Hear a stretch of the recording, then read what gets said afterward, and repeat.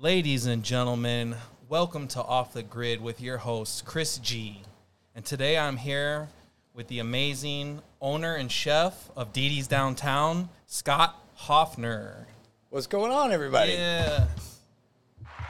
Oh, look at that. He's got buttons and everything. This is great. It's like there's thousands of people here. Yeah, DiDi's Downtown, 7210 West Main Street in Frisco, Texas.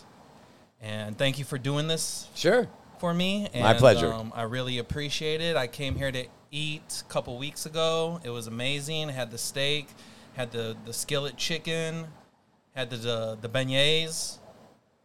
Fabulous. They had the chocolate dipping sauce, the strawberry jam, and the honey. Ooh la la. Can't go wrong with any one of those. But we're here with the podcast, Off the Grid with Chris G, episode 03. And a beautiful day in Frisco, Texas. Before we get into the restaurant, but I want to ask Scott, who is the chef and owner of DiDi's Downtown. Scott, where did you grow up? Plano, Texas. Grew up in Plano, Texas. Is this where you were born and raised and had a lot of influences? And Well, born in Plano, so native Texan, and I started cooking when I was a kid in Plano. So as far as influences go, you know, I cooked in Plano till I graduated high school and went to chef school. Right. So through high school, growing up, what were your interests? What were your interests as a young adult in high school, getting into college? What were you into? Well, I was into music, a lot of music.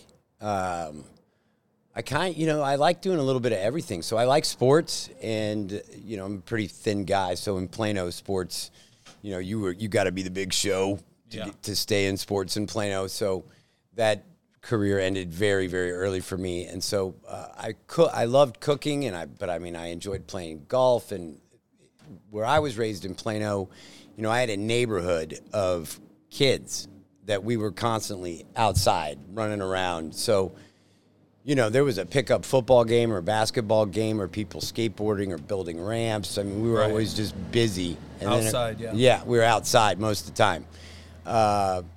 But as far as interests, I love to fish. Anybody that knows me knows that it's like a very serious passion. Yeah. I enjoy doing that. It's peace and serenity. But, again, I like things that are involved with entertainment and making people happy. That's kind of what I'm all about.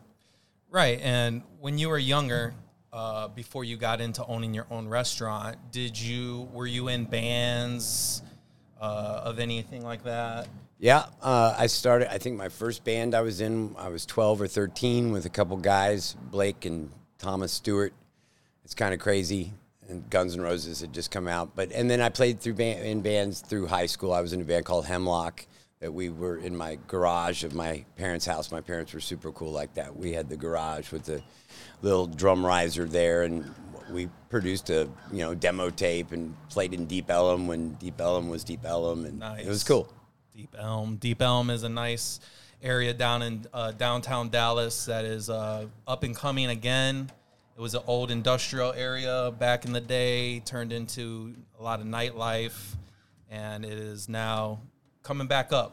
A lot of restaurants, a lot of bars, a lot of live music, art. It's a cultural district. So for those who don't know, Deep Elm. So did you tour with any bands in your day? Well, I played with a band called Spear after I finished chef school, and we had a great time. Yeah, we did kind of circuit touring is what it was. We'd go out and hit colleges and go all the way out to Lubbock and come back. But we were based in Austin, so we played a lot on 6th Street. And, we got to open up and play with a couple of really neat bands throughout that period of time, which was exciting. We got to open up for Blues Traveler and Edie Brickell and Deep Blue Something, and sort of interchange and play with those guys. We got to get on stage with them and have a great time. But, yeah, we hustled for a few years, and then the main guy in the band, who's the pure talent, James, he wanted to shift paces, and I really needed to get focused on cooking. That it was kind of like that. It was that. Is something going to happen, or do I really need to focus on my culinary career?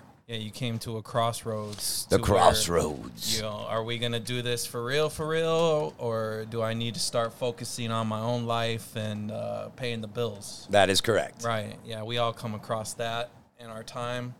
Tell us more about the touring and the music days. Like, what are some interesting nights that you had? Did you run into anybody famous?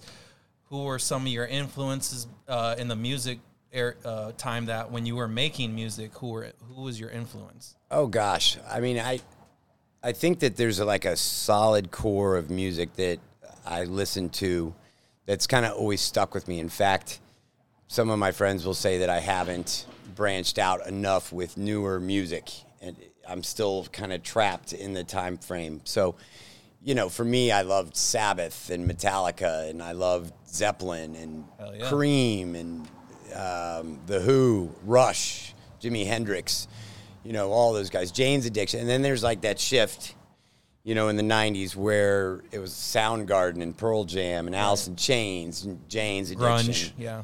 Yeah, and that kind of thing. So I was never really into glam music, and it's funny now. It's if I hear a Bon Jovi song, it's like I've got, let's rock and roll. Yeah. But then the guys that, James specifically, the guy that I play with, he's a pianist. So his style of music was very different than anything I had played or thought about playing. He was more of kind of like a Steely Dan, just his piano-driven band, which made it very different. So it's kind of even hard to, that band, and I'm always one to compare, well, gosh, they sound like Pearl Jam, or gosh, that sounds like, right. I remember when Stone Temple Pilots, when I heard them for the first time, I'm like, boy, they're trying to rip off Pearl Jam. But it's really kind of the other way around. Not that there was any ripping off, but that band was more of kind of like a Steely Dan meets Traffic feel to it. Right. And that's kind of what we did. So I wouldn't even say that and I'm also, I play hand drums, in Spear, that band. I helped in some of the writing process of it, but when you're playing percussion, it's percussive. It's not necessarily the sound that's being emulated, and the band itself is what created that. Right. Does that make sense? Yeah, sort of. So you played drums. Yeah. Yeah. How old were you when you got your first drum set? Well, it wasn't really I always had one at my house. I never have owned a drum set. Your dad played Nope, drums? guitar. Your dad played guitar. Yeah, and so in my first bands, I played bass, and I sang. Okay. And would fiddle around on the drums. It wasn't till I went to college that I started playing percussion. Yeah. Where I started playing djembes and dinbeks and congas and bongos. And then once I got to Austin, I started playing in Spear. And at that time, I didn't have any drums. Yeah. I had a little tiny drum that I had taken to Europe with me with some friends and played that around Europe with them. When I met James actually bought one of the two drums, the congas that I started with. Right. And I still have those drums to this day. Nice. In your time touring, doing the circuit tours, were there any particular favorite cities or shows that you did that you always remember? Something that happened? Yeah. I got to play in Chicago at the Kingston Mine, which is very cool. Yeah. The night that we got to play with Blues Traveler in Austin, and that was pretty special. That was a neat night. And then, Edie Brickell was... But there were nights, in Austin that some shows that just great... There was great energy, which is, kind of bigger. That we did a show. We did a show in Ojai that was put together that was a fundraiser for this boy that... Ojai is a town I used to live in, and they needed a bloodmobile. I know that kind of sounds strange, but it was and so we raised a ton of money in this one show, and that included Daniel Ash, Dave Mason, who is from Traffic, and Daniel is, the godfather of goth is what they call him. Interesting. And then the Nitty Gritty Dirt Band and those kind of guys where it was just really kind of special to have this whole kind of eclectic group of players and musicians from LA and friends intermingle and raise this money for this kid named Colby that the whole community was invested in, and that was pretty amazing. That's good. Day. That's great. Yeah. Growing up with the music, you're still making music to this day. You have your own little side band. Right? Well, your own band. No, I don't have a side band. I will play in and out with players that get up here and play. Oh, gotcha. I don't necessarily have a group that I play in with anybody in particular. I still write at home, and I do that on guitar. Yeah. In fact, today I was messing around with that and having a nice time. Yeah. But no band where we get together, rehearse. Right. Okay. So you're not doing no gigs? No, only you're here. Too busy. Too busy with the restaurant. Only here at DiDi's downtown. Yeah. So what's your favorite? So then, I mean, it seems like you know a lot of different instruments. What's your favorite instrument to get on? Now it would be guitar. Guitar? Mm-hmm. Okay. And I still take lessons. I still want to learn more and more about it. But I at the same time wouldn't call myself a crazy great guitar player. I like to write on it. I like to continually learn from it. And I like putting melodies together with lyrics. Right.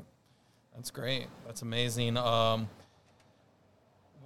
So going back to your upbringing, who influenced you to get into cooking before you went to school for cooking?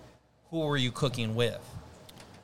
Well, my mom, it's a very cliche thing to say, but my mom is huge, Diane, was a big part of why I cook. I mean, we had really kind of unique, you come home from school, my mom would have like a steamed artichoke heart. Right. Or artichoke, pardon me. And I remember the day that she taught me how to find the heart once you peel through the layers with garlic butter. Yeah. And she was from New York, so seafood was introduced at a very young age. I mean, I don't know if you know what kippered snacks are, but it's like it's smoked fish in a can. And my mom would put it on white bread with butter. And that would be the sandwich. It was and I still eat them to this day. Right. So it's like she opened up these doors to food. And then, I had an opportunity, I argue with one of my best buddies, Will, 9 or 10 years old. 1985 is when I started collecting Social Security or whatever it is. But 9 or 10 years old, I started working in a restaurant called the Plano Steakhouse on Parker and Independence in Plano. Plano Steakhouse, Parker, Independence, in Plano. No longer there, I'm assuming. No. And, I mean, vivid memories of this place. And I remember the day that they let me go over and flip a hamburger on the grill. Right. It was a flat top, really. But, that's where it started. And I remember doing that and it just being like, okay, I'm building this thing that people are going to enjoy. Yeah. And that's kind of where it began. Okay. Very interesting. Hails from Plano Steakhouse. Native Texan, man. Native Texan. So, did you spend any time, before you ended up here, did you spend any time in any other states growing up or living? Yeah, a lot, in my opinion. Not like an Army kid or, a kid in the military. Right. But I left Plano, went to Rhode Island, and after Rhode Island, where I went to chef school, I came back home and I moved to Austin. And then I lived in Austin for a while, and then I moved outside to Marble Falls, Texas. From Marble Falls, I went to California, and then from California to Colorado to Montana. Wow. Back to Dallas. Yeah. And then to Frisco. Okay. Tell us about your days in California. Ooh, man, I was surfing the waves. Nice. I really wasn't. I'm a terrible surfer. Where I tried 3 times in my life. I almost got killed. Yeah. Where in Cali? I lived in a little town called Ojai. Ojai. Ojai. Very special place. Where is that, northern or southern? It's an hour and 20 minutes north of L.A. Hour and 20 minutes north of L.A. Okay. 35 minutes south of Santa Barbara, 11 miles inland of Ventura. Yeah. What took you out that way? A resort called the Ojai Valley Inn and Spa. Okay. So you were cooking there? Yeah. Chef in there? Yep. I was the chef de cuisine for there and did a renovation with them. And Yeah, it was a serious job. I was a kid. I think, maybe 25 years old. So this was the 90s? No, this would be early 2000s. Early 2000s? Yeah. Okay, how long were you there? Well, I lived in Ojai for 10 years. I was with the Inn for about a year. Okay. So you lived in Cali for 10 years. What other things did you get into in Cali? Well, I played a little music there. I met my wife there. That was a really, I guess, probably the best thing that came out of Ojai. Awesome, yeah. So, once I left the Inn, I worked for a restaurant, an independent restaurant called Calypso, and it transitioned. He wanted to take it. It was kind of like a tiki hut bar kind of vibe and grill, and he wanted to take it and make it more of a continental restaurant. So when I left the Inn, he hired me, and his name's Joe. Still buddies with old Joe. What up, Joe, if you're watching this? And we've kind of transformed that place into, we brought it up. We brought up the food level and the styles of cuisine. His last name is Pangea, so it's just like when all the continents, we're all at one. Yeah. So we did food from all over the place. Gotcha. And it also had live music, so we had a lot of friends that would come through from L.A., and Ojai is a very special town. I mean, literally on a Friday night, Dave Mason from Traffic could hop up on the stage and start playing, or, it was just it was a very eclectic area to live at that time in my life. Did you see a lot of stars coming in there? And yeah, there was a lot celebrities? Of celebrities. They lived in L.A., or they lived in Ojai, so they didn't have to be close enough to L.A. so they could work, but far enough away where they're not bothered. Right. So yeah, quite a few on any given Sunday, especially when I was at the Ojai Valley Inn. I mean, we had Michael Douglas's golf tournament there. Wow. So, everybody from, Samuel L. Jackson to Alice Cooper to, Anthony Hopkins lived in Ojai, so you'd see Anthony Hopkins walking down the street on any given Sunday. Wow, Anthony Hopkins. Great, very nice fella. Great actor. So did you, what was your favorite dish that you created with Ojai, in Ojai? My curry. Your curry? Yeah. Oh, yeah. Tell us a little bit about that curry. It is a bastardized curry that has got everything. It's hard to describe because it's its own thing. Yeah. So it's not a tiki masala. It's not a gara. It's a blend of Japanese and English and Indian curry. Yeah. Into one situation. It's a chicken curry. I've made it with seafood as well, but I like it best with chicken. It's got peas in it and potatoes and garlic and 35 spices. Yum. And do you feature that here? I've done it one time in 3 years. Wow. And it was like a month ago. Yeah. Wow. But I had to call the guy that I worked for at the time, and as we were talking, it was like the recipe started coming back to me, all the ingredients, because it's a laundry list of stuff. Before you made it back to Frisco, what were some of your challenges growing up from when you... Well, let's go back to Rhode Island. You went to culinary school there? Yeah. And how did you like culinary school? It was awesome. You had a good time? Yeah, Rhode Island was awesome. How long was the school? How long did it take from starting to when you graduated?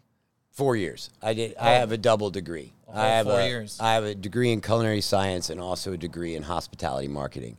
And that's why I chose Johnson & Wales specifically. At the time I went to school, the two best culinary schools were CIA in New York, and it's still top dog, great school. Yeah. They produce great chefs. And then Johnson & Wales. But Johnson & Wales offered a 4-year degree versus a 2-year, associates. And I wanted to be balanced. If you want to own a restaurant, you kind of have to know both sides. Absolutely. Of it. You can't just be chef-sided because you'll just cook with foie gras and leeks and white asparagus all year long, and you won't make any money. Very interesting. So tell us, you enjoyed your time in Rhode Island. What cities there in Rhode Island? I lived in Providence. Providence. Yeah. Okay. And do you enjoy the snow? I do. I love to snow ski. In fact, last year I skied to work when we had the Antarctic storm. Yeah. And so my wife loves to ski. So, in fact, we moved to Montana and Colorado thinking we'd be skiing more. Right. But in my business, it doesn't really make a difference. You have a better shot at just taking a 5-day vacation and going to a mountain. That's true. Restaurant is very demanding. So, yeah, you went from... Yeah, tell us more about the challenges. Did you face any challenges with going to school? Did you have any family struggles while you were at school? Did you almost have to drop out or anything like that? Well, I had a circumstance. It's almost as if we talked about this. My freshman year, I lived in a dorm room, and through that year, I had 12 roommates, and all of them got kicked out of college, but me and one guy, and his name was Joe Polito. Wow. And they raided our room, and I had one roommate that was selling PCP. Ooh. I had another roommate that was, everybody was doing, everybody was dirty. We'll just put it like that. Everybody was doing something dirty. Everybody was doing something dirty. And when they came into my room, one of the roommates had put a pipe by my bed, and so of course, they claimed it to be mine. I fought it, and I won. Okay. So I was put on probation. That go around, 4 guys got kicked out because they kept replacing them. They give us another group, and it was like they just kept getting crazier. They weren't. I had a guy. I wanted to. This is I hadn't thought about this in years. So I had a roommate named Dave that he looked just like Kurt Cobain. Steel blue eyes, blonde hair. One night I walked in to our dorm room, and this guy was sitting in the middle of the hallway sucking on a butane can with his book open like he's studying. And I walked in, and I was like, Dave, what are you doing? And he's, I'm studying. And I'm like, you're studying. And that's like how this started. And it was from people which I love this about Rhode Island. I met people from everywhere. Yeah. These guys, some guys were from Long Island, Brooklyn, Manhattan, Philly, just from all over the place. Yeah. You had all these different characters from all over the place, like a melting pot, which Rhode Island is. Absolutely. And, so anyways, long story short, I ended up getting put on probation. I'd called my house, and I'd spoken to my father, and I told him what had happened, and he said to me, okay, well, you can come home and you can live at the house for 1 month, and then you're on your own. Yeah. And I was like, okay, this is not good. I've got to win this appeal. So I won, and I did, and I had very good grades. So that helped out as well. Yeah. So I stayed in and made it through. So they knew you. But there was a moment in time where I thought I was coming home and had a month to live at my parents' house. So yes, that was pretty serious, I guess. Yeah, that was a challenge that almost changed the course. The course of your existence. Well, that's interesting. Shout out Providence, Rhode Island. Providence. Yeah. So, do you spend much time going back to the Northeast? The last time I was up there was right before 9/11. Actually, I went up there for my buddy Casey, who I went to chef school with, to his wedding, and it was on Cape Cod in Orleans. So I went up there to visit him. Oh no, that's not true. I've been back I went back 8 years ago to visit that same guy. Oh yeah, okay. And we just hung out. We hung out for a couple of days and just went and ate and relaxed and went over the old stomping grounds. Do you have a favorite restaurant out there? I have a couple. For Italian, it would be Andino's on Federal Hill, Outwells Avenue. It's where the mob are. I don't know if I should say that. They'll come and get me, but that's where they are. And Fellini's for pizza. And then there's this falafel joint that I love on Thayer Street. Yeah. Speaking of pizza, have you ever tried your own I mean, I'm sure you've tried to make your own pizza. Is pizza one of your things that you like to make? Yeah. In fact, I want to open up a pizza parlor. Nice. Yeah. I've done a bunch of different styles of pizza throughout my career. Yeah. What's your favorite type? I like hot fire pizza, but there's nothing like a good blodgett oven deck oven pie too. Yeah. Nice thin. Yeah, Thin crust. Yeah, I'm a more of a thin crust guy, but there's something to be said for a deep dish pizza or a charcoal, Detroit style pizza. They're just it's heavy. As long as it's got sauce and mozzarella. Yes, low moisture is key. Low moisture mozzarella. Low moisture. Interesting. Mm-hmm. Yeah, I look forward to that. I support the next venture in the pizzeria business. That's just a tease, everybody. Yeah, that's a tease. That's not official yet. All right, moving on from that. Well, I do want to ask one more question about California. What was your favorite restaurant besides your own in California? Oh, my gosh. Auberge. Where's that at? It's right on the main street in Ojai. It's closed. The chef, he was a Frenchman named Paul. And when I was eating there, he was in his 70s. And that's where I proposed to Shannon. And nice. Yeah, just unbelievable. Just classic French, Belgian style cuisine. What was the dish that stuck out to you there? His house salad. Oh, his house salad? Mm-hmm. 3 ingredients and a dressing. Wow. And he would never tell me. We had a game. It's like every time he'd give me one guess. And he'd say nope. And he'd say nope or yes, and then he actually sold the restaurant to the guys that created the television show Cops. Oh, really? Yeah. He sold the building and the whole restaurant. They converted it over and then wasted a couple $1 million and went out of business. Yeah, they didn't know. Yeah, and he had it for 20 years. It was just perfect the way it was. They didn't know escargot, foie gras, sweetbreads. I could go there right now. Sounds good. Well, wrapping up the segment about you, I do have a question to wrap that up. What is something what's the most common misconception that people get wrong about you? What is something, I think maybe people sometimes think I'm like a pure hippie kind of guy. Because I like tie-dyes and I have longer hair and I've hippie aspects to me, and I love and I love good energy. You do have hippie energy, and I like all that stuff. But at the same time, I'm a businessman, and I have a business mindset.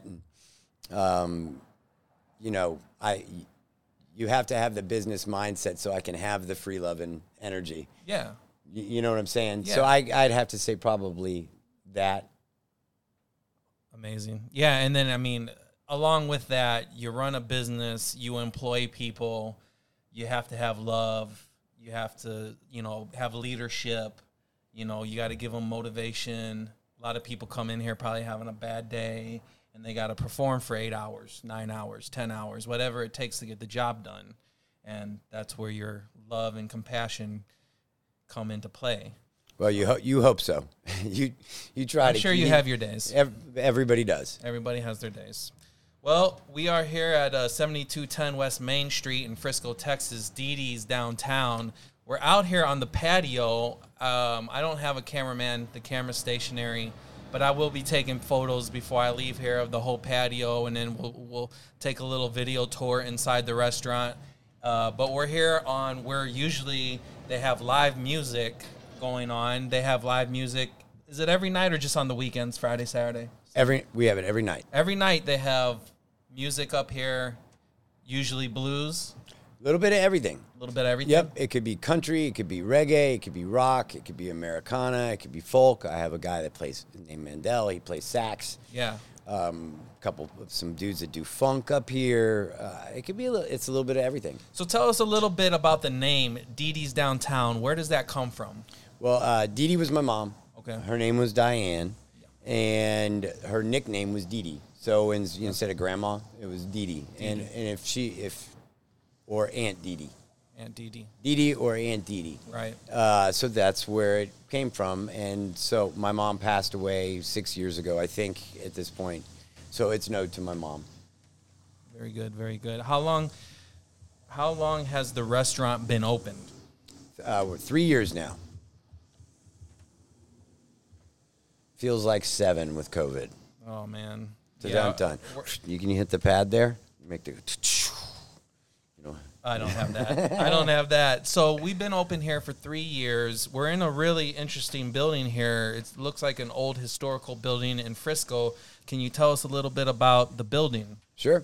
It was built in 1914, and it's one of the most, oldest houses in Frisco. I was told that it's the 3rd oldest house in Frisco. Don't quote me on that. And it's been multiple restaurants. It was the front of the restaurant was where people come in was the front door, actually, which faces Main Street. It doesn't seem like it, but there's these stairs that go up, and they're still there. It's really cool. And this whole backyard where we are now, this was basically open land. This was the backyard to it. It's been built on over years, but my landlord, he had a pizza place here, and even Randy's Steakhouse down the road started here. He had it was called Randy's Country Buffet. And then it, been multiple concepts. It was Manny's Mexican food for like 10 years. And right. Everybody that was here has kind of moved from here to bigger spaces, it seems like. And is that your goal eventually? I really like this space. Yeah. I don't want anything bigger. I like that I can walk around it. I can see all the angles of it. It's intimate. Yeah. It's intimate. It's funky. You can't really recreate it. I've had a lot of people that want me to do something in Prosper and Salina, and it's like, okay, well, I don't, There's only one of you. There's only, that's true. But as far as, no, I'm good right here. If I do something else, I'll do another concept in another location. Gotcha. Built in 1914. Top 5 oldest houses in Frisco. Could be the oldest house. We don't know yet. We'll have to do our research. Nobody know. No, I think there's older. Do you have weddings here? I have done weddings. Not only have I done weddings, I've married people here. Oh, yeah? Yeah, I'm an ordained minister. Okay, well, if you need a place. You want to get married? Yeah. You can come here and we'll cater it. I'll get you your music. Bar service, everything. And I'll give you the whole ceremony, however you want to do it. Yeah. What else in the history of this building have you, since with a building this old, I got to ask, have you had any hauntings since it's October, we're getting close to Halloween, have we had any spiritual energy? There is always spiritual energy in this building. And her name is Cleo. Oh, it has a name too. Oh, she has a name. She has a name, Daddy. Cleo. Yep. Everybody just, we respect her, and we clean it up, and we get out of her house. Yeah. Yep. That's what we do. I have a bartender that would talk to her old Antonio. Antonio, if you're out there and watching this, he would talk to that ghost every night. Yeah. When he's locking up. Yeah. Did I tell you about this? No, but you can tell us about it. Yeah. Yeah. So one night I'd gone home, and I was looking at the cameras, and if anybody has been here and never met Antonio, he was a great bartender. I loved him. It was like 12 o'clock at night, and I flick on the cameras, and he's like flailing his arms around. And I'm like, what is he doing? Yeah. So I called up here. I'm like, listen, is everything okay with you? Yeah. And he's like, yeah, what are you talking about? I'm like, I turned on the cameras, and you're flailing your arms around. He's like, I'm getting ready to lock up. I'm saying goodbye to Cleo. And I'm like, what do you mean? And so he had this ritual where at the end of the night, he would say, Cleo, I should pretense this by, he's from the islands. I'm not exactly sure. Like Caribbean? Yeah, and so his family was like into voodoo and all that stuff. Yeah. And he would go through this routine. He'd say, Cleo, it's me. I have no problems. I'm cleaning up your house, and I'm leaving, and I'll see you tomorrow. And he would do that. And it's funny to me. Yeah. Did he ever tell you that did he ever see anything move? Well, there's been all kinds. I mean, everything from this has happened quite a bit, but the lights across the bar are pretty wild. And doors, creakings, moaning. Wow. Screaming. Some screaming. No screaming. I was just throwing that in there. Yeah, but she seems cool. As long as we're cool, she seems cool. She hasn't done anything crazy. Shout out to the owners prior to me would tell you that too. The folks this was a place called Stan's prior, and wow, they're getting squirrely out there. Yeah. They'll attest to the spirits. And then there's some guy, I forget his name. He came here. He's a ghost hunter, and he came with all these little robots and little guys, and he had them all. The whole building patched up. I don't know what happened to him. He had me talking to her for 15 minutes. Oh, really? Yeah. He came here and did his little ghost hunting show? Yes. Nice. Is that on YouTube anywhere? I have no idea. Did you ever watch the finished product? Nope. You just never heard from him? He was here for like 4 hours. I don't know what happened. Wow, no follow-ups. That's interesting. It's interesting. I don't know what happened. But it was wild. He had all kinds he had the place strapped for sound. Yeah. Yeah, what do you call that? EV something detection? I don't know. Yeah, it's a special. Kind of like the podcast. audio. The guy showed up. I was like, let's do this. Yeah. Well, you'll hear from me. So we know about the name. We know about the history. Let's talk about a little bit with your concept of the restaurant. What's your concept here? What's your theme? Do you have a theme? Is it kind of just... The theme is let's have a good time. The theme is I want everybody to, like...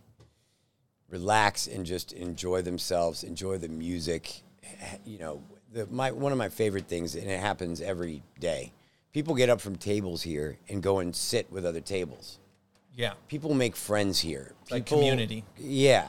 I mean, you know, we've had everything from baby showers to weddings to communions and people coming in after baptisms. I mean, it's just like, man, in COVID, this was just super incredible. We had a family, and I don't want to use anybody's names, but we had a family here that it was like 35 people, and it was for a birthday, and the wife didn't know that her mom was going to come from New York. Okay. And she hadn't seen her mother throughout all of COVID. We hadn't got to see her or, you know, embrace her, just like so many other people. Yeah. But somehow they got this set up where the mom came and surprised her. And I'm telling you, this whole restaurant was crying at one time. Wow. My servers were crying. My cooks were crying. I mean, everybody was crying. It was amazing. And it was such a wonderful feeling to watch them and see them embrace and everybody eat. And I used to write this little piece for when I lived in Ojai. They had a little magazine, kind of like The Observer. And it was called Laughs and Love. That was the piece. And it's about what happens when people break bread. You know, it's when you sit down, everybody starts talking and kibitzing and chatting, and then the food comes, and when the food comes, then everybody starts to eat and gets quiet, right? Right. And then it comes back. Yeah. For the crescendo, and now everybody's happy and laughing and semi-drunk and just having a great time, and that's it. And then you throw music into it and different events and different experiences. That's what I'm all about, and that's what I want for myself, so I want to be able to share that with others. Absolutely. So Scott wants you to come, take a load off, get a sense of community. They're going to take care of all the hard work. They're going to take care of you. They're going to get you drinks. They're going to get you appetizers, food, dessert. And they want you to just have a great experience, enjoy the live music, maybe meet a new friend, make a new friend. Friends. Yeah. So, you know, we talked about that. So let's talk about the menu for a minute. I noticed on the menu, you have your main menu, and then every weekend every week, you'll come out with some showcases, some particular things. Well, I get bored, so it's sort of like the events. Yeah, sorry for the background noise. We got some landscaping going on outside somewhere. I don't even know how long it will go on for. I hope not too long. It's not too bad. Okay. But we're outside. We're having a good time. It is what it is. People got to work. But going back to the menu. So I like playing with all styles of food. Yeah. And so I have a core menu that I've adjusted and tweaked, and you see it's what's called a P-mix. You can tell if something doesn't sell or isn't going well. Also, you can see it in the kitchen because it's sitting there. Yeah. Right? What are you going to do with it? So I've narrowed the menu down to a place where I feel like there's something for everybody on it. Yes. And then I sort of have like a side menu every week, which consists of what is seasonal, what is fresh, what's coming off of boats, You know, we're coming out of summer into fall and winter. Yeah. This is when we start using duck and maybe some wild game. And, you know, what's challenging now, what's also important about it is what's affordable. You know, that could be a whole nother topic. But I like for people to experience different formats of food and different flavor profiles all the time. So you know, people come all the time and they'll say, "Well, what should I get on the? The scallops sound really great. Yeah. Should I get that or should I get the Texican chicken?" I said, "Well, you may never see the scallop skin. Yeah. So you may as well try that because the Texican chicken isn't going anywhere." Right. But I want the menu is your go-to. Absolutely. Like you know, if something on the special board doesn't work for you, Yeah. there you go. Yeah. And he posts his menu up on the Facebook and the website and on Instagram. If you just follow DiDi's Downtown on any one of those platforms, you'll see he posts it every week. He even introduces new cocktails, right? Yep. On Wednesday through Sunday at approximately 11 o'clock, I go live from DiDi's Downtown Facebook, and I talk about the music, I talk about the desserts, the specials, what's up and coming in the Rail District as far as events, because we're constantly having cool stuff that we're doing. The whole community is really neat like that. So, you know, trying to constantly push the envelope with different events, and Facebook actually has given me a great outlet to do that. So I do that at 11, Wednesday through Sunday. Monday and Tuesday I'm off. Yeah. Except for today, because we're doing this whole thing. Yeah, the restaurant's closed Monday and Tuesday. They're open Wednesday through Sunday, 11:30 to 10. We're open 11:30 Wednesday through Saturday, and kitchen's open till 9 Wednesday and Thursday, 10 o'clock on Friday, Saturday, and on Sunday we open up at 11 and the kitchen closes at 7:30. Okay. Fair enough. And that has taken tweaking. That takes a lot of tweaks there. Yeah, moving on. I do want to ask you though. Do you do brunches? You do brunch? Yep, Sunday 11 to 3. Sunday 11 to 3. We got brunch. What are we doing for brunches? Well, I always run. In fact, in 2 weeks, I'm going to be launching a new brunch menu, which will be the menu I have now with 6 more items on it. Okay. We've been R&D'ing them every Sunday. So each Sunday this week is the last one that we need to do. And then there's always a special. So we have a cocktail special, we have a brunch special, and then there's the full brunch menu, which also is our full menu. You can order off our full menu during brunch, and you can also get the brunch menu. Right. What's on the brunch menu? Let's talk about a few things, because I love brunch. I know a lot of people who are going to watch this want to know about the brunch. We have all your standards. You know, we have the Benedicts, and we have the Big Daddy burrito, and we have pancakes and short stacks and eggs your way. As far as, our short rib hash is really, really tasty. Short rib hash. Yeah, it's our shredded short rib with potatoes cut and onions and peppers cut into it with sourdough toast and a homemade barbecue sauce with eggs on top of it. But we're getting ready to do shrimp, and we're going to have shrimp and grits on the menu with fried egg, and I'm looking forward to a strawberry stuffed cream cheese and mascarpone French toast. Jeez Louise. And I'm also going to do a short rib Benedict on a biscuit with Tabascoed hollandaise sauce and peppers and onions. Something about peppers and onions in that meat I like. You hear this? Talk to me, Goose. Short rib Benedict? Wow. Get down here. Get your mimosas. Get down to the DiDi's Downtown, baby. Get your mimosas. Ow, $5 Are you bloodies. $5 Bloody Marys? $3 mimosas. Nice. $3 mimosas? Nice. And with that, my brain just went zapped a little bit. How are the biscuits? What are we doing with the biscuits? Biscuits, shortbread, shortcake. Made from scratch. Toasting them up, buttercups. I love a good biscuit. So, yeah, we talked about the menu, the history, the theme. You know, you got murals on the building.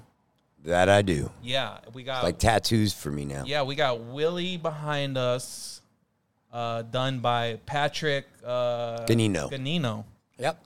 At Patrick Ganino. We'll post that up there. On the side of the building, what do we got? We got like a train. Yep. So there's multiple pieces from Patrick. There's the train, which was the first one. And that one, the concept of it was to have a train that was half finished, where it looks, it's kind of, when you look at it, you think people are painting it. And right. Patrick is the guy that's on the train who painted it, and the two kids are my children. Awesome. Wow. So when you drive by it, you look at it, and if you're looking quickly, it looks as people are still working on it. Right. It's, trickery, eye trickery. Yeah. And then there's a star, and he did his hand hearts, and then I have my fish scene because I love fish. He did a fish deal for me, and then this little guy above us. But he did that very quickly. Yeah. That was a quick little. I wanted something there, so he did it for me. And for people who don't know, Frisco, Texas is an old, it's an older town in Texas, North Texas, which has since in the last 20 years or so has really blown up into probably it's a big city now, I would say. Wouldn't you say?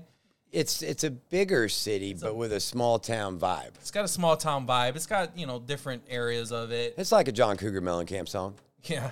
And in Frisco used to be an old train depot stop. Yep. Right? And then so there's a lot of train history here within Frisco, hence the mural for the train. So, yeah, that's great. Got got the art, the culture going on here.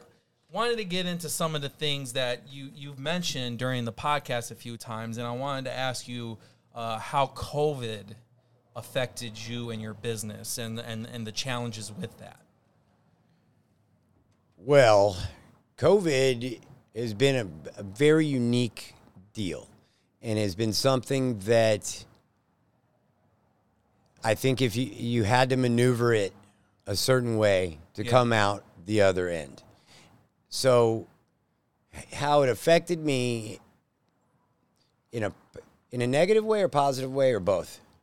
Well, in the beginning, talk about how it affected you in a negative way and how you overcame that. Well, at first of all, it's like an uppercut, like it's a knockout blow. Right. It feels like. So, you as a restaurant owner, which is always a finicky business in the first place, I was right when COVID happened. I was positioned to have a very nice year. We were starting to grow in the way I was hoping we would. Luckily, I had my bills paid, where I think a lot of people, if you didn't, that was a massive struggle. I wasn't behind. Right. But at the same time, it's like, okay, I'm going to shut the doors to my restaurant, and I don't know when I'm going to open them, if I'm going to open them. So mentally, that's a pretty tricky spot to be in. How long were you closed? 2 weeks. You had to close for 2 weeks? Well, I didn't have to. What I wanted to do was stop everything. Yeah. And I feel like this is one of my better moves. I stopped and I evaluated what I could do and how I was going to react to this situation. So I shut down and I cleaned the whole restaurant. We had cleaning crews come in and we gutted it and we, just cleaned the crap out of it. And then what I did was I decided I was going to do one meal a day. Okay. And focus on one thing. Now, I'm not saying anybody's wrong for the way they handled their stuff, but my goal wasn't to try and sell toilet paper. Yeah. Or become a market. Right. My goal was, how can I feed my community that surrounds me? And to be honest, that was my biggest concern, what was like in this diameter. Yeah. How can I try and give people some comfort at a reasonable price with some chef-driven stuff? And folks really responded to it. And that's where the live Facebook stuff started, actually. By me just wanting to say, look, I'm doing chicken parmesan and it was a package. It was tiramisu, chicken parmesan, a Caesar salad, and garlic bread. Nice. And so people ordered online, and I would make 70 of them or 60 or 80 or whatever it was. Very small staff. The staff, and that was a very interesting thing, too. The staff that you knew wanted to be with me and be a part of the group stayed. The folks that were maybe not 100% bought into me and this concept, right, they dispersed. Bailed, yeah. Almost like a natural cleansing. Yeah. So once we started getting the ball rolling with that, I realized there's some things that I could do a little differently, like with my hours, or, you know, if I can sell 80 of these in 3 hours and do this with 2 people. Yeah. I need to reevaluate my business plan and how I'm doing it. So I took that time to address the restaurant in places where there was void, where things I never got to finish. Yeah. Decor that I didn't get to finish. I got to tighten up my menu. I got to hire a new staff. I got to bring in new people with a different outlook. It was almost kind of like a restart. A reset, yeah. A reset Yeah. of, okay, this is going well, but it can be a lot better. Yeah. And so that's where it began. And COVID, in a weird way, allowed me to do that. Yeah, I mean, that's what you're talking. That's why you asked, what's the negative, what's the positive? So the negative was, yeah, you had to slow down that momentum you had going into the year, but the positive was that you got to revamp, reevaluate, and then come out with a better strategic business plan, better 100%. strategic menu. You tightened up your staff. You got people that are 100% behind you more, things of that nature, right? Agree, completely. Yeah. So, I mean, we're still living under the umbrella of COVID, and you're facing challenges every day with that, I'm sure. But how are things looking now, since the beginning of the year, since we kind of gone through spring and summer, now we're going into fall? How's the outlook looking? It feels the future's so bright, you know, and I'm a half full guy. So I think no matter when you ask me that, I would tell you that things are on the up and up. Right. But the trajectory that DiDi's is on, that I am on personally and with the business, is great. I've got an amazing staff that is getting better. And again, once again, it's like you have some that come and go. And this time with, you know, back to COVID, I mean, you talk about supply chain issues, and we didn't even get into that. Or, you know, hiring people that are good at what they do. I mean, that's crazy. I've never seen anything like this. We could do a whole podcast just on the people that, you know, all the restaurants need. But you know, we're on a great, you know, course, and I'm, you know, very, very excited about the future. We've got a bunch of great events coming up. This week we have, you know, on Thursday, it's like almost every week we have an art and wine walk that the Rail District does. This Thursday coming up, we have the Sip and Shop, which is organized by all the clothing stores and stuff. I mean, it's such a cool little community. And Absolutely. then, you know, we have the Zombie Walk and Rocky Horror Show. Zombie Walk coming on Halloween. Yeah, Saturday the 30th, and that's with my boy Patrick Anino, Knack Development, all these guys that we work with. We're putting together really cool stuff. And then Sunday, I'm doing the first drag show in Frisco, Texas. Nice. And that's on Sunday the 31st on Halloween. So we just want to stay busy. I'm doing an infused CBD dinner with Artistic Organics across the street. That's on Tuesday the 30th, or I'm sorry, Tuesday the 26th. Private, 40 people. A few spots left, by the way. There's, I think, 6 spots left if anybody wants to go. Interesting. And CBD infused meals? Yep, we're going to do it. It's a private dinner for 40 people. And it's all legal, what we're doing, by the way, if anybody's wondering about it. Yeah. And, yeah, it's not a marijuana. It's a Delta 8 CBD, product. It's CBD. And we're going to do a 5-course dinner with Artistic Organics. And, you know, again, you talk about trajectory and where we're going. I mean, like I said, this whole area is just blowing up. And, you know, there's a new place going in on patios on the rail, which is going to be like a ping pong place. I love ping pong. So that will be so exciting. It's got Heritage Table behind us, and, you know, Randy's, and then you've got Haystack. It's really starting to form into this awesome spot where people can drink and eat and shop. And once we get like more of a walkability with it, it'll be better. And hopefully one day the city will get all that together. But it's a special area. You got anything that you want to talk about that's big coming up in November? Well, in November, we're going to do a great show. We've done this every year for years with all of my buddies. It used to be called Gobble Sock, and then it was Tryptophan Jam. And what it used to be was different bands from high school.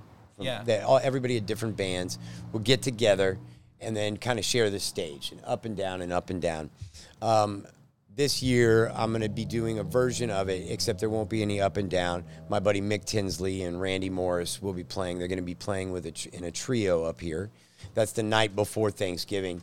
And it's a great night to come out and get loose because your friends come into town, your family comes into town. Absolutely. That live in different places. Yeah. So everybody gets together here, drinks and eats and listens to some awesome music.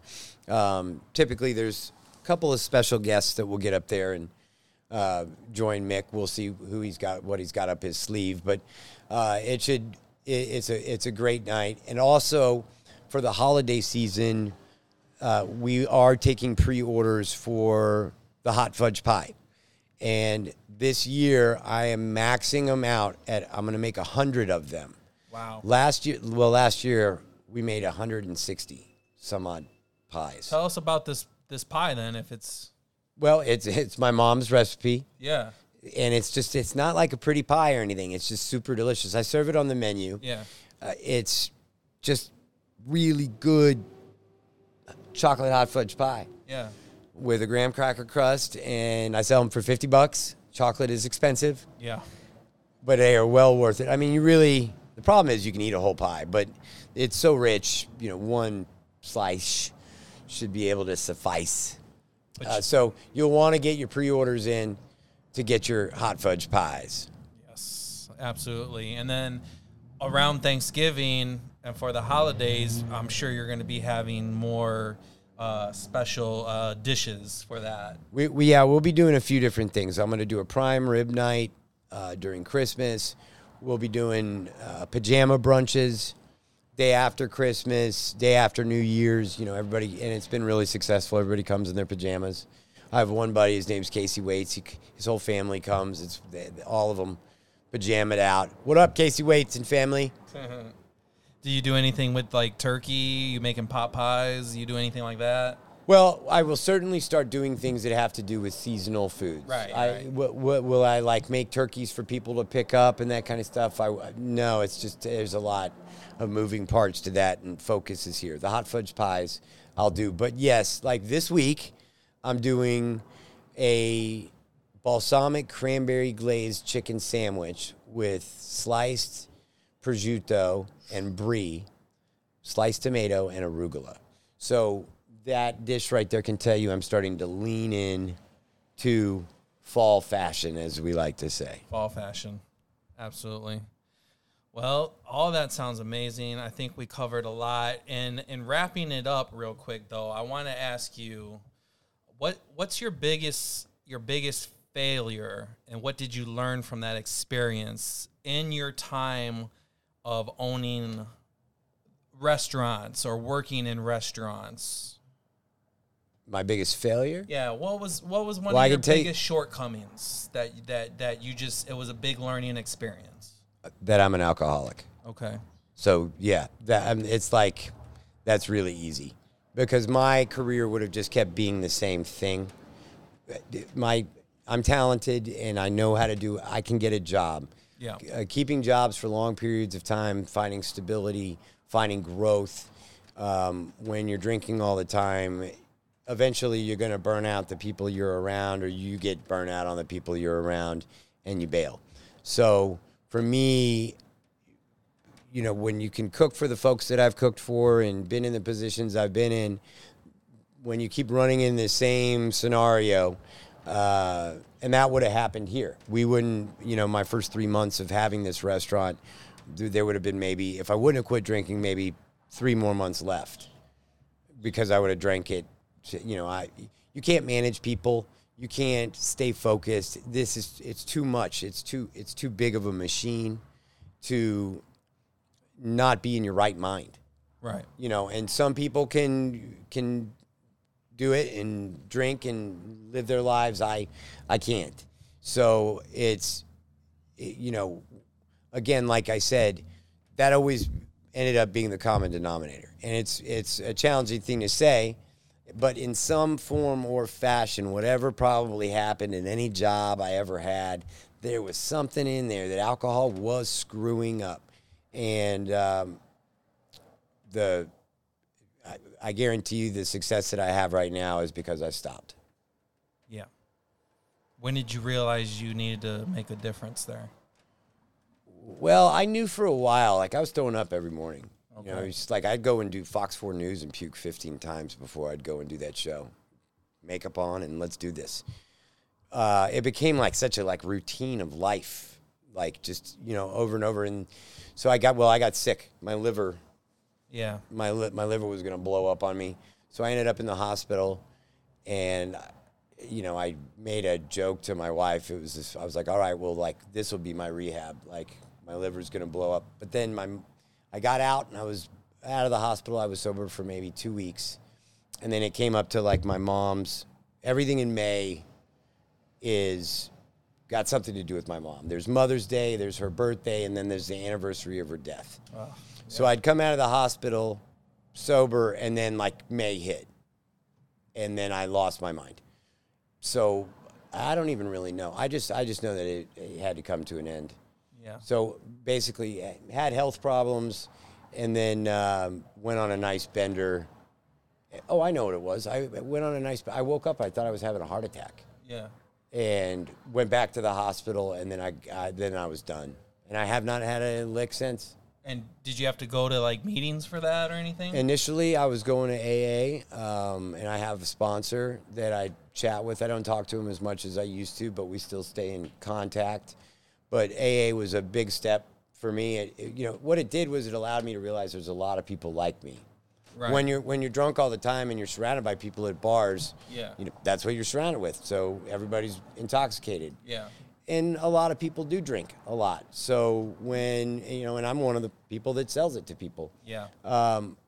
But I needed to step back and kind of get a different view of where my life was going to be. And once I had a little bit of time under my belt, I didn't want to go back. Like I'm kind of competitive. So I'm very competitive. Yeah. So there's just no, what I can accomplish today and compared to 2.5 years ago is mind-boggling. Amazing story. Amazing history. Amazing restaurant. Once again, DiDi's downtown.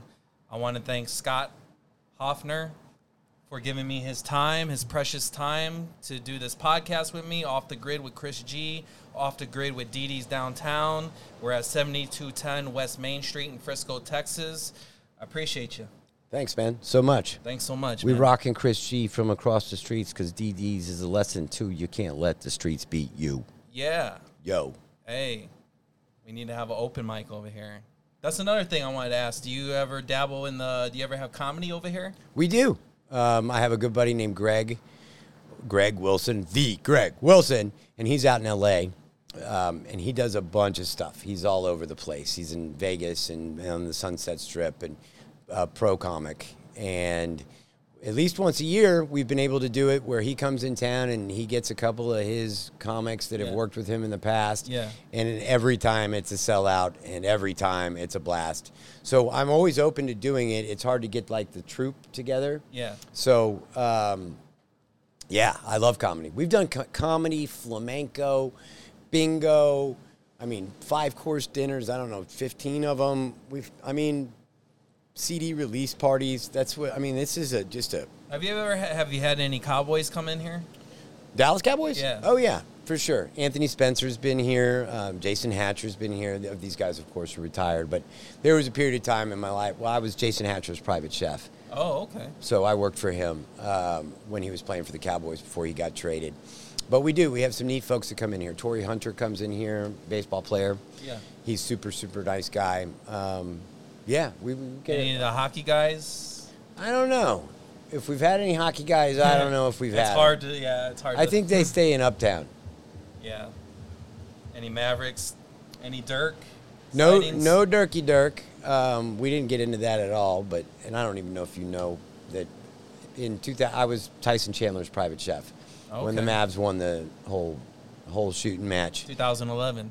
Yeah, what a year. Yeah. It was awesome. I went to one of the games, the game they beat out the Lakers.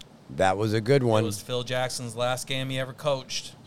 He looked pretty depressed that day. Jason Terry and Peja Stojakovic, they like combined for 23-pointers that day. It was pretty good. They swept the Lakers, yeah. Ooh, I didn't know you liked basketball that much. You do. Oh yeah, I'm a Jordan kid. So. And then now we got Luka, so Luka's going to be he's the next one, so. If he can control his temper.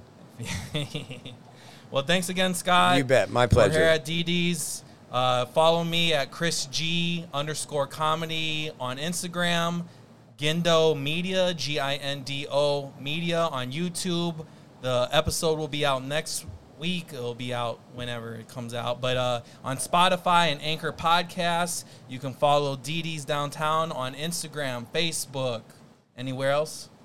Instagram and Facebook. Come on into the restaurant. You can do it live right here. Come check out the restaurant, 7210 West Main, Frisco, Texas. And thanks again, Scott. You bet. My pleasure. Yeah.